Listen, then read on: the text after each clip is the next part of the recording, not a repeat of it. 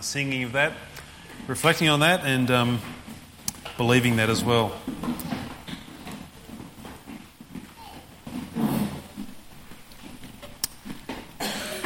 Right, today we are up to our last talk in the book of John.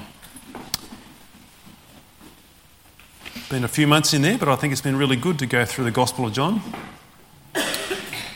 Good faith-building stuff as we see the Gospel according to John and his account of the life of Jesus Christ. Today, if I mention to you the word mission, what do you think of? Some may think of... Did I miss something then? Rod. There's a mission. Absolute mission. Some may think of a cause or a task that needs to be achieved. In military terms, the mission could be, hey, we need to go in and release those captives who have been taken prison by the enemy. For others, mission may mean adventure or excitement or something to explore. We're going on a mission to discover new lands. We've probably seen or heard that before as well. And for others, mission may mean focus and sacrifice as part of mission as well.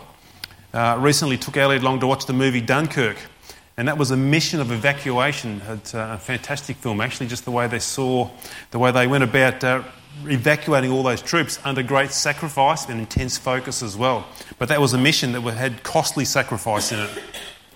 There's a mission here that Jesus is going to call us to today as the church. It's a glorious mission, but a mission also that requires absolute determined focus, and it's a mission that requires costly sacrifice at the same time. So if you've got your Bibles there, let's go to John chapter 20. And we'll just read 4 verses, 19 to 23. Starting at verse 19. On the evening of that day, the first day of the week, the doors being locked where the disciples were for fear of the Jews, Jesus came and stood among them and said to them, "Peace be with you." When he had said this, he showed them his hands and his side. Then the disciples were glad when they saw the Lord. Jesus said to them again, "Peace be with you. As the Father has sent me, even so I am sending you." And when he had said this, he breathed on them and said to them, "Receive the Holy Spirit. If you forgive the sins of anyone, they are forgiven. If you withhold forgiveness from anyone, it is withheld."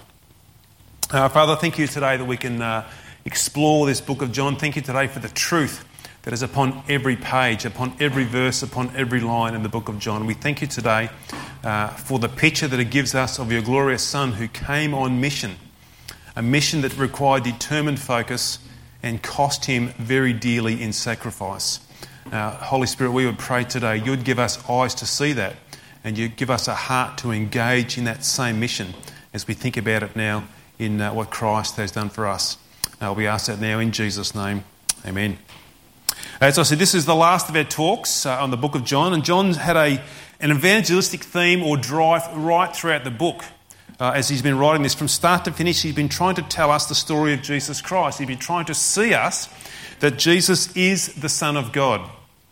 John's been pointing us towards a number of miracles throughout the book that Jesus has performed to show us that he truly is God. The things that Jesus has done here, no one else could do. Only God could do that. John writes this account of Jesus so that we would believe in him, so that we would believe in Jesus as the Christ, and in this believing we would receive eternal life. And it tells us there in verses 30 and 31 of this same chapter we're in now. Now, Jesus did many other signs in the presence of the disciples, which are not written in this book. So there's heaps of other stuff that Jesus has done. But these are written so that you may believe that Jesus is the Christ, the Son of God, and that by believing you may have life in his name. John wants us to believe in Jesus. He's really clear here why he's writing this. He wants us to believe in Jesus. And what we have to know about John here is that as he wrote about these events and these words of Jesus, he will be writing the things that he thought were vitally important for us to remember, or vitally important for us to know about Jesus. And we can also believe that we absolutely believe here at the Exchange Church that the Holy Spirit inspires every word that's written in the Bible. So the Holy Spirit is also inspiring John to record exactly what we need to hear today. So what John writes is precisely what God wants us to know. No question or no shadow of a doubt about that at all. So for John right here in this particular passage, he's communicating to us that the mission of Jesus Christ is now carried on by his disciples. And it's right there in verse 21. Jesus said to them again, "Peace be with you. As the Father has sent me, even so I am sending you." So guys, let's explore today that we are on the mission of God, and then let's apply that to our lives here as we think about this mission that we are now called to as followers, believers or disciples of Jesus. One of the first things we need to see about God as we think about this mission is that God is a missionary God. That's exactly who God is. He's a missionary God. God is on a mission himself to glorify himself, and he's doing that through his Son and does that by the salvation of our souls. This is the mission that God is on. If you looked at the Bible, it's made up of bookends. If you looked at the first 2 chapters in Genesis, you would see there man in perfection, perfect harmony, perfect peace with God and with each other. It's a picture of absolute perfection.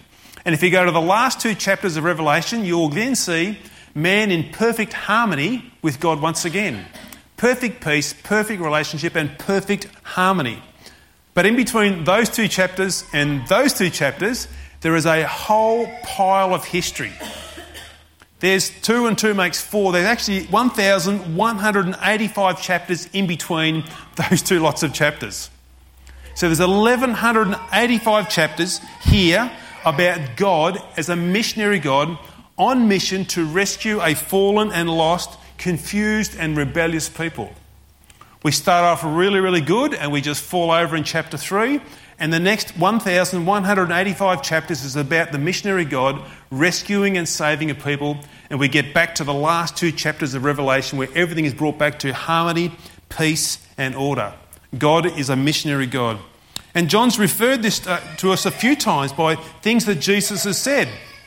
Jesus has said this a few times: "I've come from the Father. I've been sent from God. The Father sends me. I only do what the Father has told me." There's this sense here of Jesus, and particularly in verse 21 where he makes it very plain and explicit for us, he's been sent.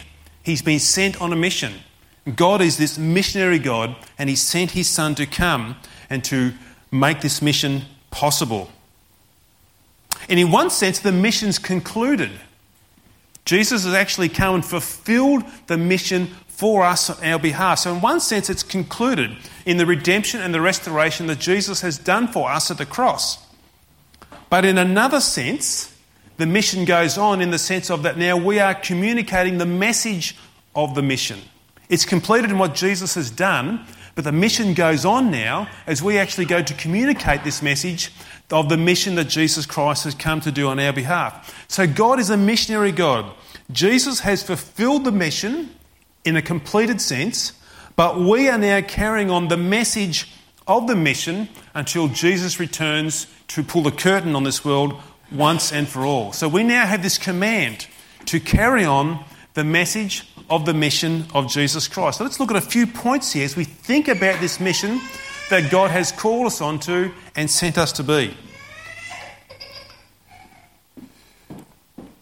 Sometimes you swipe this iPad and it doesn't like to be swiped the way I just swiped it. Now I've gone right to the end.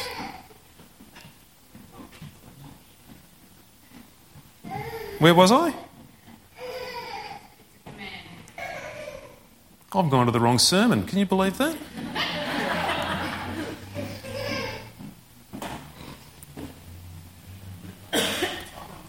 That's it. Now we're back there again. You just got to know where to put the finger in the right spot, haven't you? I'm not playing Candy Crush here on the side as well, okay, so don't be worried about that. That's not happening. Okay, a couple of things here. We're going to look at this mission here as we think about this mission that God has now called us onto. When somebody's called to a mission, it's very important to understand the authority that stands behind the mission. The authority that stands behind the mission. It's important because as we get a grasp of this authority, it gives us great confidence in the mission as well. So in this sense, the mission that we are called on now by Jesus, we actually go under the authority of Jesus Christ. He is the authority that stands behind the mission that we've now been called to. We are sent specifically and directly by Jesus. And again, in Matthew 28, you'll see here this picture of the authority that Jesus has. And Jesus said to them in Matthew 28, he came and said to them, "All authority in heaven and on earth has been given to me. Go therefore and make disciples of all the nations." There's a picture here of the authority of this mission that we are now going under. And you cannot get any higher authority than Jesus Christ, because it already has told us there in Matthew 28, all authority has been given to him. And we are now going under his authority. The sovereign God has given Christ all authority, and this sovereign Christ now says, go out and carry out the commands of this mission that I have given you. If we can just grasp that for a moment, that we are under the supreme authority of the universe and that we are carrying out his commands, then we'll begin to recognise that what we are told to do is of critical importance, of the utmost importance, when the supreme authority of the universe calls us onto a mission that he has initiated and completed himself, but now calls us to carry on the message of this mission. The authority is really important. Imagine if Donald Trump called us up on the telephone and said, I've got a mission for you. I want you to go to Houston, Texas and organise the whole rebuilding of Houston, Texas. You would think, whoa, that's pretty important. This really supreme authority has rung me up and he wants me to go on this mission to rebuild Houston, Texas. It would give you great confidence. It would give you something to say, this is an important mission. And an important part of picking up this idea here of the authority of Christ that we go under is we don't go off in this mission doing our own agenda, carrying out our own plans. We stick to the plan of the authority that we go with. And this authority empowers us and gives us the confidence to carry out this critically and strategically important message under the confidence that Christ gives us. So the authority of the mission comes from Jesus himself, the supreme authority of the universe that we are a part of. It's a massive mission as well, a huge mission. It may not seem that way in the scope of this world, the way they think about the gospel going out and the way they think about the church interacting with the community, but it's a massive mission that the supreme authority of the universe calls us to. If we just think about these guys, the disciples here, as Jesus says this, as the Father has sent me, so I am sending you. If we just put our place in their shoes for just a couple of moments, where were they when Jesus came and saw them at this particular time? As we discussed last week, they were in a fearful place. They were fearing for their lives. Their supreme leader, well, their leader at that point had been killed, and they just thought everything's going to come crashing down on us. They were in a place of fear. And now Jesus is telling them, I want you to carry on the very same work that I've just completed. So they're thinking, well, how are we going to do this? We know how you got treated over the last few days. You know, you're asking us to carry on the same mission. I can imagine there'd be some fear with those guys as they face perhaps some demons in their own minds and some of the opposition they would face out there as well. Jesus shows them here the power of this mission that will carry them through. And it's in verse 22. Jesus. And when he said this, he breathed on them and he said to them, receive the Holy Spirit. I won't go into heaps of detail here about the Holy Spirit. We will be doing a series on the work of the Holy Spirit starting in a couple of weeks. We will then explore over the next few weeks over who and what is the Holy Spirit and how God the Holy Spirit works in our hearts and in our lives. But suffice to say for now that Jesus knew that in their own strength, the disciples, that is, not one of them could carry out this mission on their own strength. Impossible. Totally impossible. Jesus would know that they would be as weak as kittens in the face of the threats of the Jewish religious authority and also Satan and his sort of subversive works in their minds as well. Jesus knew they would not be able to stand up to that. They would not have the strength to carry on this mission. Jesus promises the Holy Spirit, and they would go on in the next few weeks to experience this, the fullness of the Holy Spirit on the day of Pentecost. Luke in Acts chapter 2 records here the dawning of a new age. Here it is the age of the Holy Spirit now indwelling these believers, indwelling these disciples, and giving them to be the power, giving them the power to be his witnesses to carry out this mission. All the followers of Jesus Christ, back then and today, will have the Spirit of Jesus Christ now abiding in them, dwelling in them, and the Spirit will enable them to empower ordinary, everyday people to carry this mission into really difficult places and into really difficult contexts, into really hard places to go and speak sometimes. This is what the Holy Spirit will supernaturally do to give the power to this mission. So far we think about these guys. What have they got? They've got a mission. Jesus said, I'm going to send you to carry it on. They've got an authority. That Jesus is their sending authority. And these guys also now are given a power to carry out this mission as well. And now Jesus wants to tell us here the message of the mission in this sense as well. What's the message? So what are we going to tell them? What's the central core here of this mission? What is it all about? Jesus, what are we going to say to them?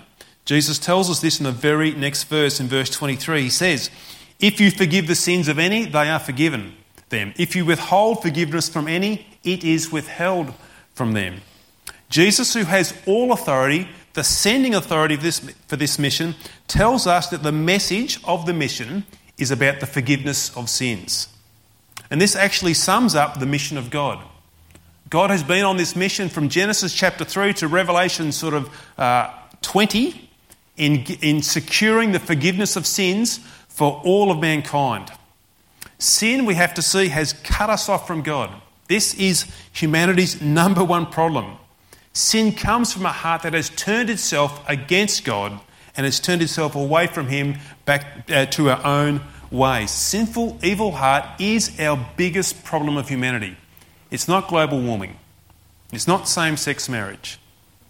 The sinful heart that resides within us is humanity's single biggest problem. Some of these things we see today are just outworkings of a sinful, evil heart. God's rescue mission right throughout the Bible has focused on dealing with our sin issue flowing from a corrupted heart. Jesus himself said this in Mark chapter 7, and he said, "What comes out of a person is what defiles him. For from within, out of the heart of man," so Jesus is talking about the very core being of who we are, "out of the heart of man come evil thoughts, sexual immorality, theft, murder, adultery, coveting, wickedness, deceit, sensuality, envy, slander, pride, foolishness. All these things come from within and they defile a person." This is the number one problem for humanity, is a sinful, corrupted, evil heart. And Jesus now tells the disciples and tells us today, the carriers of this mission, that we need to tell others how they can find forgiveness for our sins. We're commissioned to proclaim, share, tell, communicate in whatever way we can. And there's numbers of ways that we can communicate the gospel. Numbers of ways. But we are commissioned to proclaim the gospel, the good news of Jesus Christ, which is the forgiveness for our sins. This becomes the central message here of the mission. In this passage you might say, but isn't Jesus saying that we have the power to forgive sins ourselves? Doesn't he say there, if you forgive the sins of anyone, they are forgiven? Just a little quick perhaps thought on that. Jesus is not saying that we have the power to forgive sins.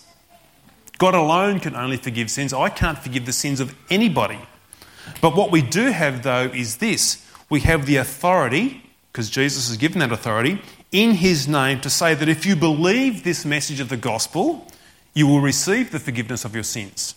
And likewise, if we can say also, if you reject the message of the gospel, you will not receive the forgiveness of your sins. That's the message here that Jesus gives us. This is the central core of the message of the mission that we've been sent on by Jesus Christ himself.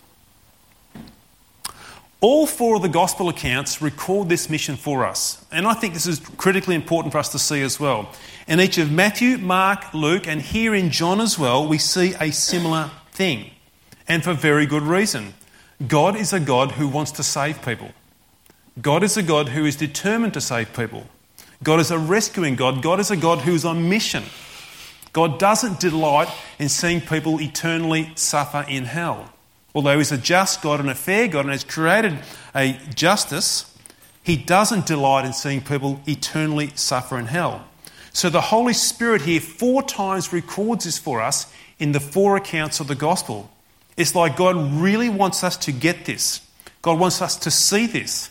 That there's a mission here that we are to carry on as disciples and followers of Jesus. It's a bit like if you miss it in the first book, you get it in the second book. If you miss it in the second book, you get it in the third book. If you miss it in the third book, you'll get it in the fourth book. It's recorded 4 times for us, this great commission or this sending or this mission. And I'm sure John, who's written this, who's seen the risen Christ, was as keen as to record this for us again, this conversation that he recalls back to mind that he had with Jesus here in this upper room with all the disciples. I want to write this down because I know just how critically important this is. I have discovered that Jesus said, I'm the way, the truth and the life.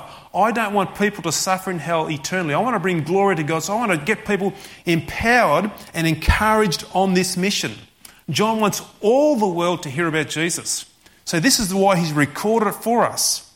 And the disciples here are a bit like a people who know the cure for cancer, and now they're going about telling everybody this cure for cancer, in a sense, this massive problem in their life.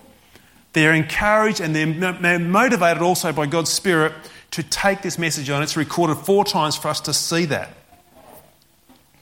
Having said that, though, it's a mission. We've got an authority that we're sent.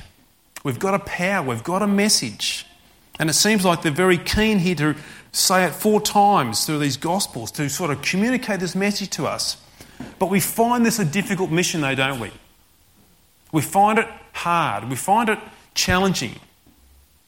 Even though we may have the cure for humanity's greatest problem, we struggle with carrying it out and speaking it.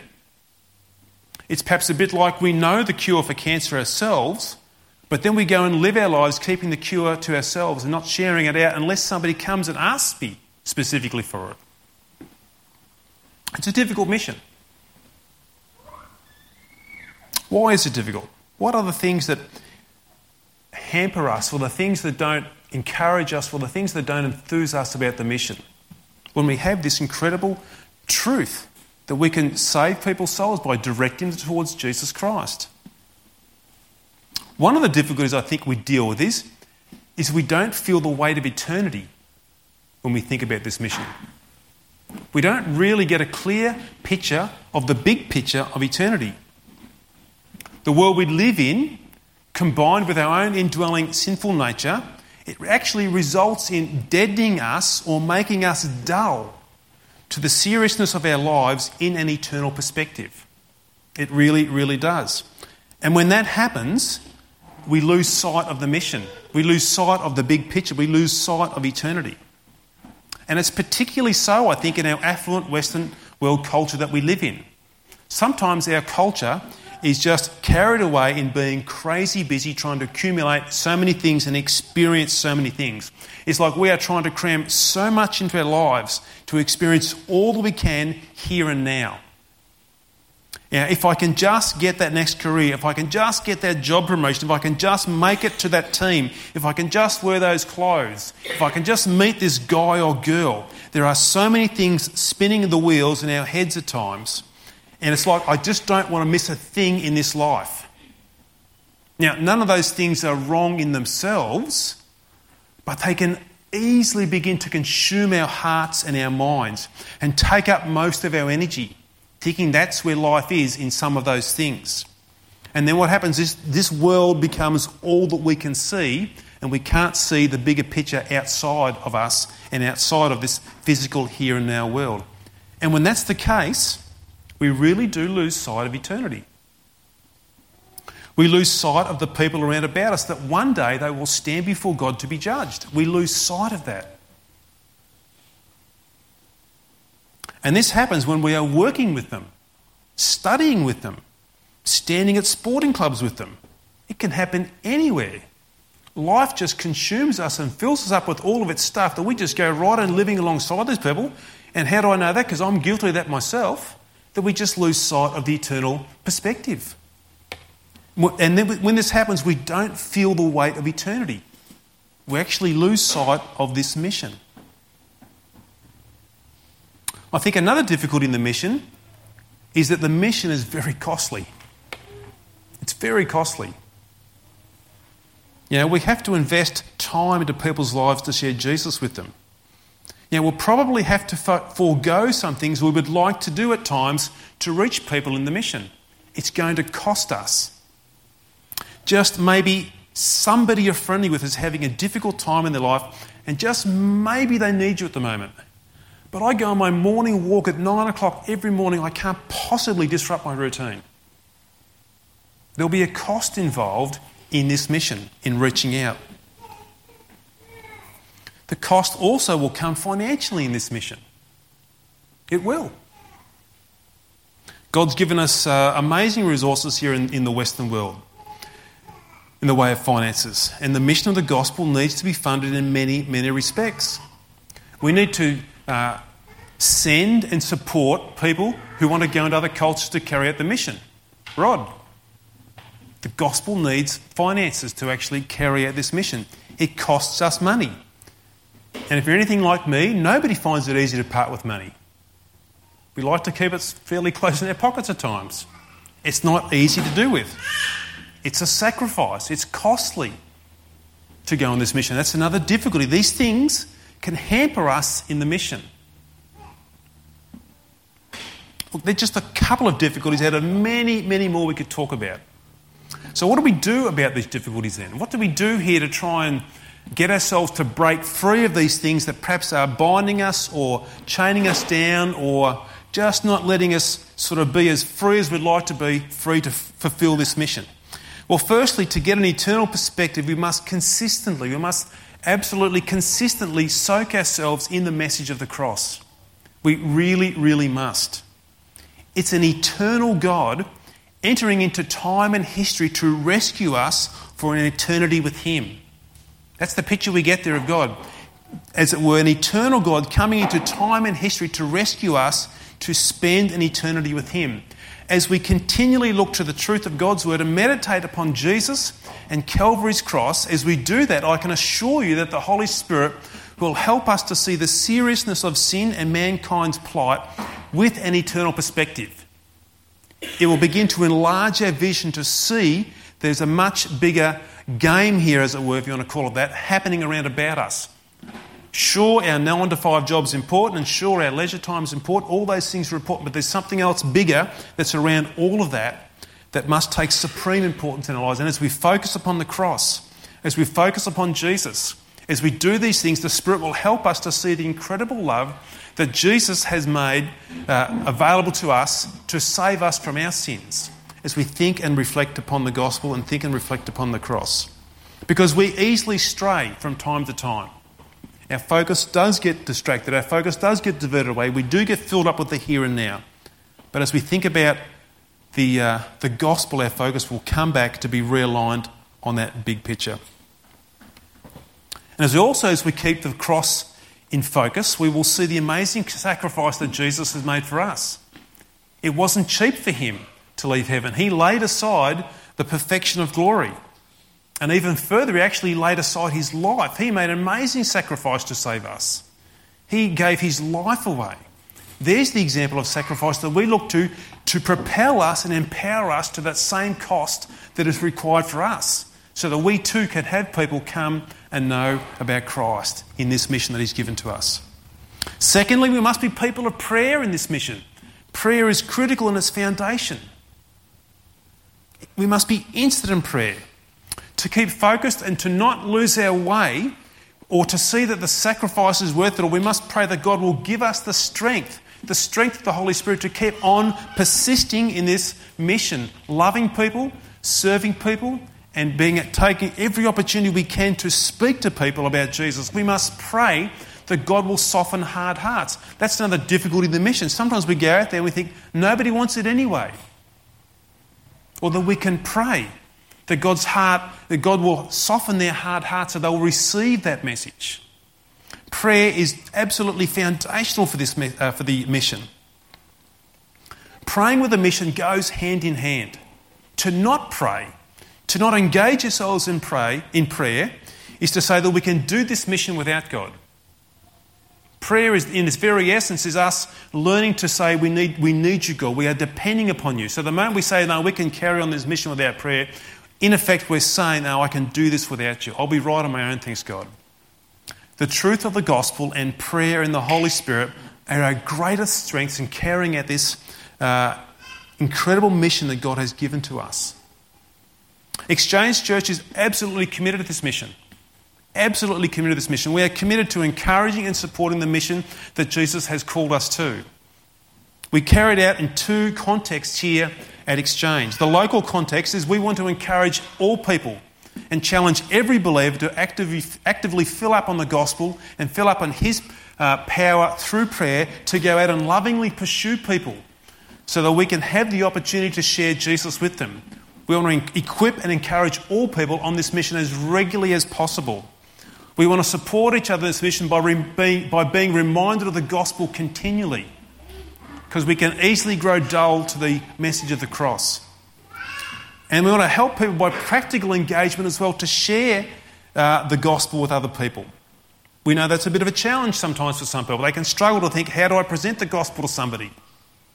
If that's you, we'd love to help you. If you're thinking, I'm not sure what do I say and where do I say it?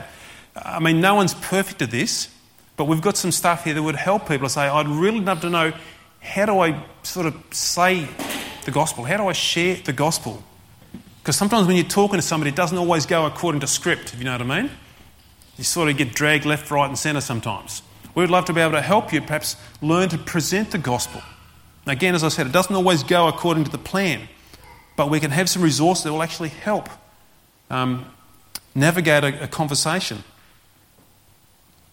Sometimes also people struggle with that in a confidence sense, and we get that as well. We would still encourage you to try and develop the confidence, but at the same time, the church here, we like to put on events from time to time where maybe I can't share it, but I can actually ask somebody along to church.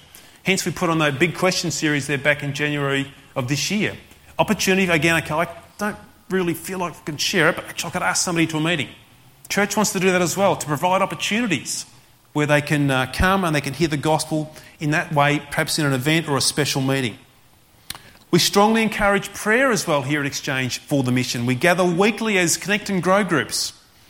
And then monthly we develop an evening together as prayer as well. So we pray weekly in our Connect and Grow groups, and then one night a month we set aside for corporate prayer together there so we can pray to encourage each other in this mission for the power that's required to take that on. And every second Sunday of the month we meet here, as we are going to do this afternoon at 5 o'clock. It's a corporate church prayer meeting. We gather together to pray, acknowledging that we need strength, acknowledging that we are weak, acknowledging that we need God's power, acknowledging that we need to be changed for this mission. And we gather and we pray. It's foundational here in the strength that is required for this mission.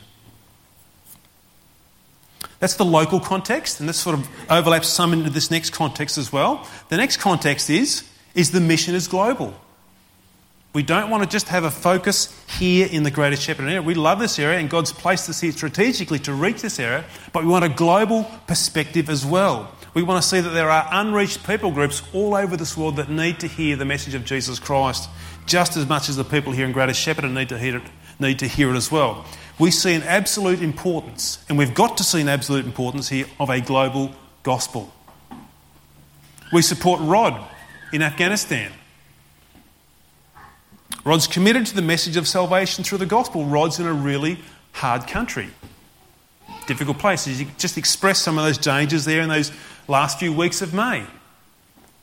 We need to get out there, and we want to do this as the church to support a global gospel and to stir other people to perhaps have a desire to go to unreached people groups. So we can finance them and pray for them and support them so they can take this glorious good news, the mission of the gospel of Jesus Christ, into these difficult lands. We want to support that. Ben and Megan, right within our own church here, going to Kazakhstan as soon as they can raise enough finances. That's part of this global context we want to see here. The mission is bigger than just what we are here in Greater Shepparton. We want to support the gospel all over the globe as best we can with the resources we have here at Exchange. This is the other context we have. We want to see the weaker people that Ben and Megan are going to reach in Kazakhstan to find Jesus Christ for the salvation of their sins. Because if they reject the gospel, if they don't find him, they will suffer God's judgment. We don't want that to take place. We want to support Ben and Megan to go and take the message of Jesus Christ to them. So this is what John's doing here through the Holy Spirit today. He's putting this mission fair and square in our vision that every follower of Jesus is now called to. As the Father has sent me, Jesus says, even so I am sending you.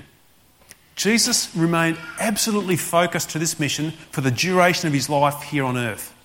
And he ultimately made the highest sacrifice by being nailed to the cross so that we could be forgiven of our sins.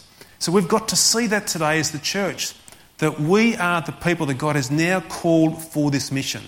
We are the people that God is now using to carry out this mission now by the proclamation of that message. And these are the questions we've got to ask ourselves as we think about that.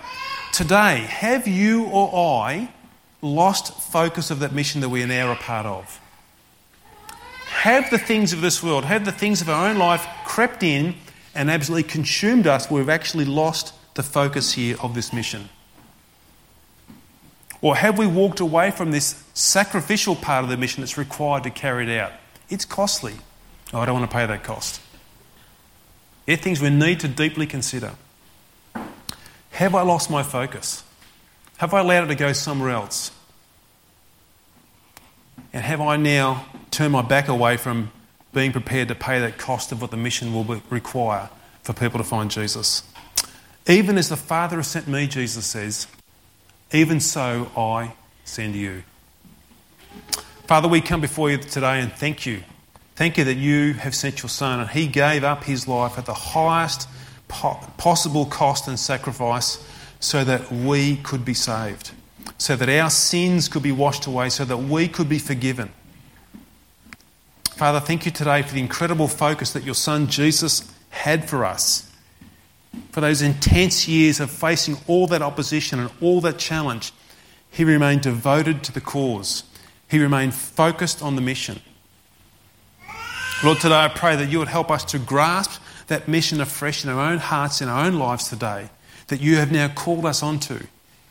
And Lord, thankfully and gratefully, you have not left us alone in this mission, that you've given us your authority, you've given us the power of the Holy Spirit, and you've given us the message of the mission. And I pray today, God, that you would strengthen our hearts again in this. Just as we prayed for Rod earlier on, looking for opportunity, pray, God, that you would help us each and every day to be praying for opportunities, praying for your strength and your power within us to speak up in this difficult world that, Lord, in many respects doesn't want to hear about it. Help us, Holy Spirit. Help us to remain focused with an eternal perspective and help us to remain willing to pay that cost, willing to invest that time, willing to invest that money, willing to see that Jesus is worth it all and even more. Help us, Lord, today, I pray in these things, and may, Lord, you through this receive all the glory and the praise as your kingdom grows and extends in the hearts and minds of people as they discover Jesus and the glory of his completed mission at Calvary 2,000 years ago. Father, we ask this and we pray this now in Jesus' name. Amen. Pete's going to come and lead us around the communion table, and we're going to have Elliot and Imre. If you guys could just hand out the elements, that would be really good.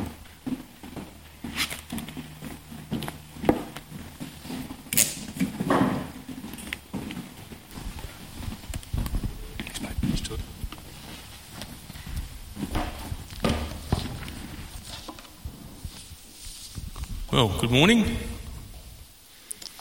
Let's turn to 1 Corinthians 11, 23 to 26.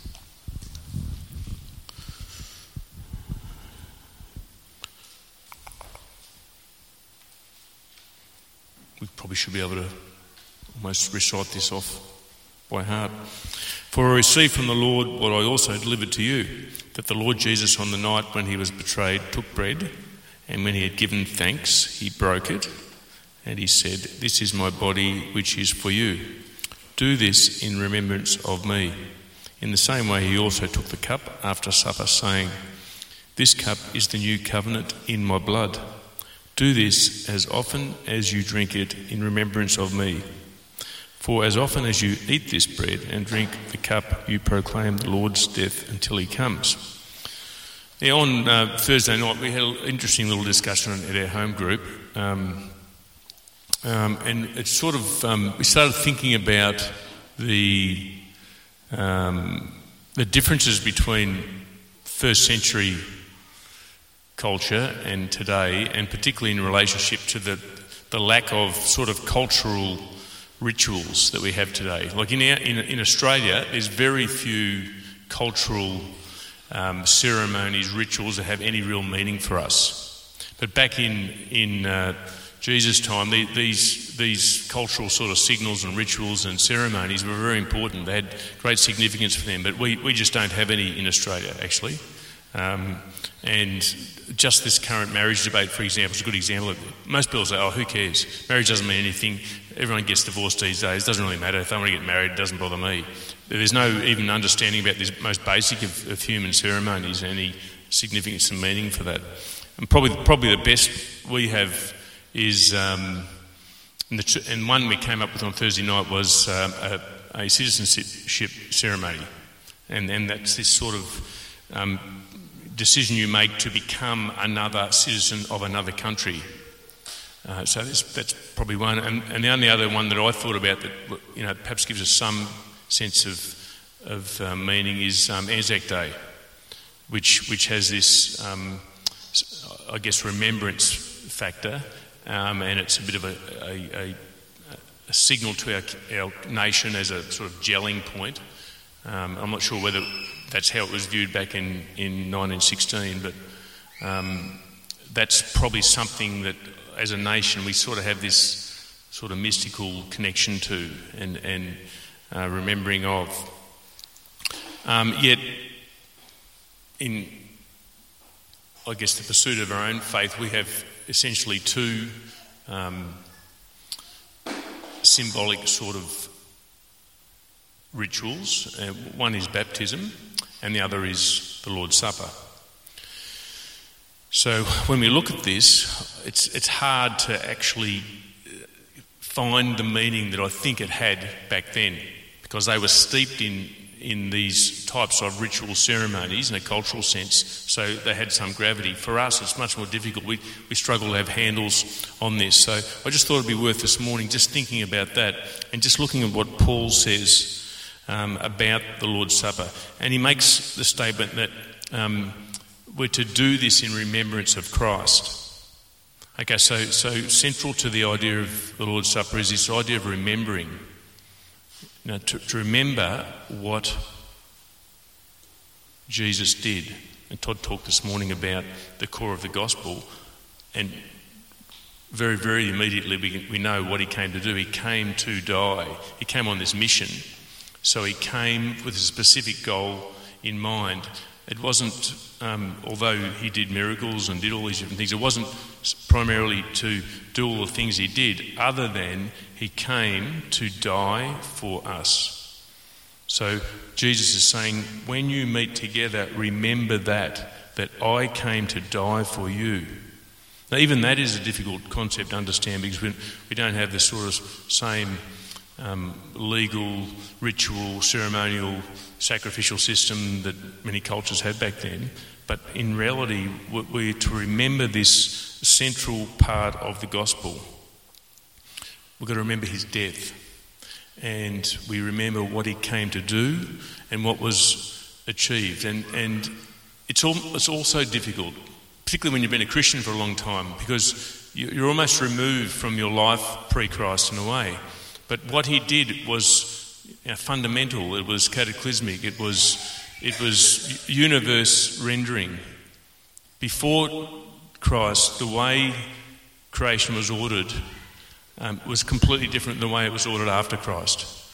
Before it was broken, he then made it whole. Before we had no way of coming to God, now he's the mediator between God and man. Before we were lost, broken, completely bereft of any goodness, and now we have our righteousness in Christ. So you can just go through metaphor after metaphor and description after description of what occurred before Jesus and what we have in Jesus. So Jesus is saying, remember this death. Remember that it made this tremendous transformative action on earth for mankind, completely reordering our relationship with God.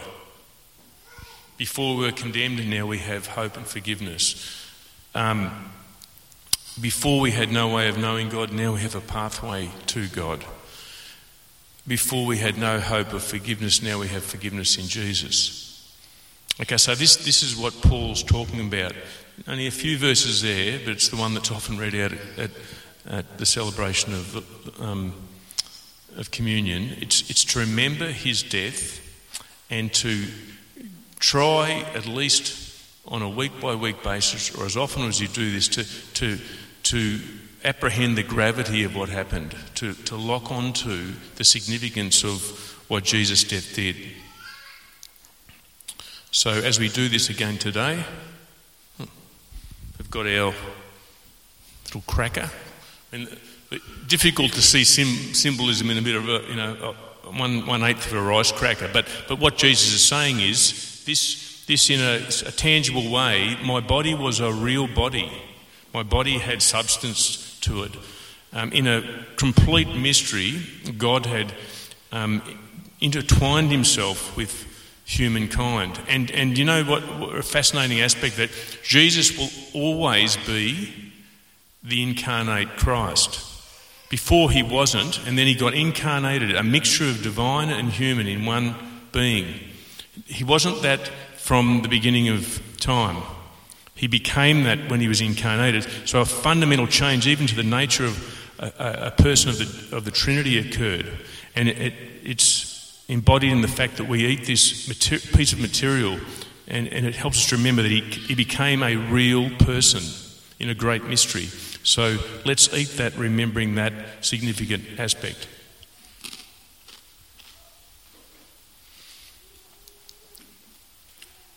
And then Paul tells us to take this cup. What is it? It's a symbol of the blood that was shed.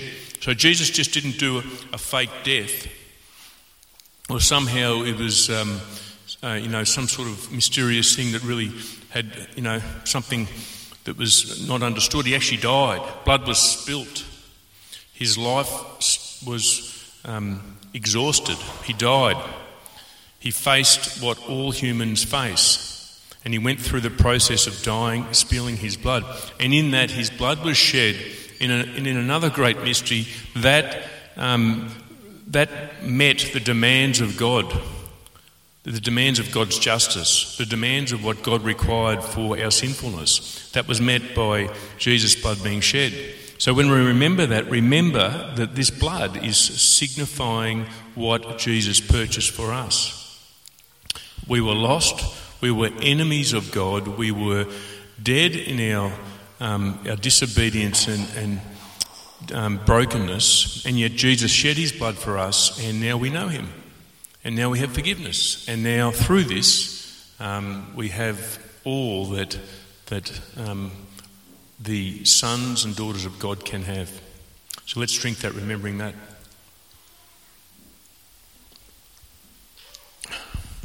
And then let's pray. Father, we just thank you. We thank you that, Lord, we have the great privilege of coming together week by week and remembering you.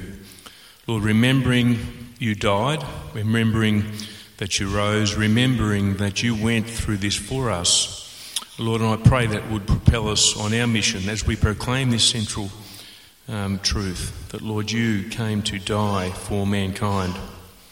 I pray you would help us, Lord, to apprehend the gravity of that in our own life. And Lord, I pray it would be a motivating truth that causes us to see the lost, broken people around us and telling them about this man that came, a divine man, a great mystery, Lord, where the divinity was incarnate. Lord, I pray, God, that we would be able to explain that, and I pray your Spirit would go before us and open the hearts and minds of people. We ask this in your name. Amen. And just a little bit of shameless self-promotion. I am on at the Golden Valley Christian Fellowship at 6.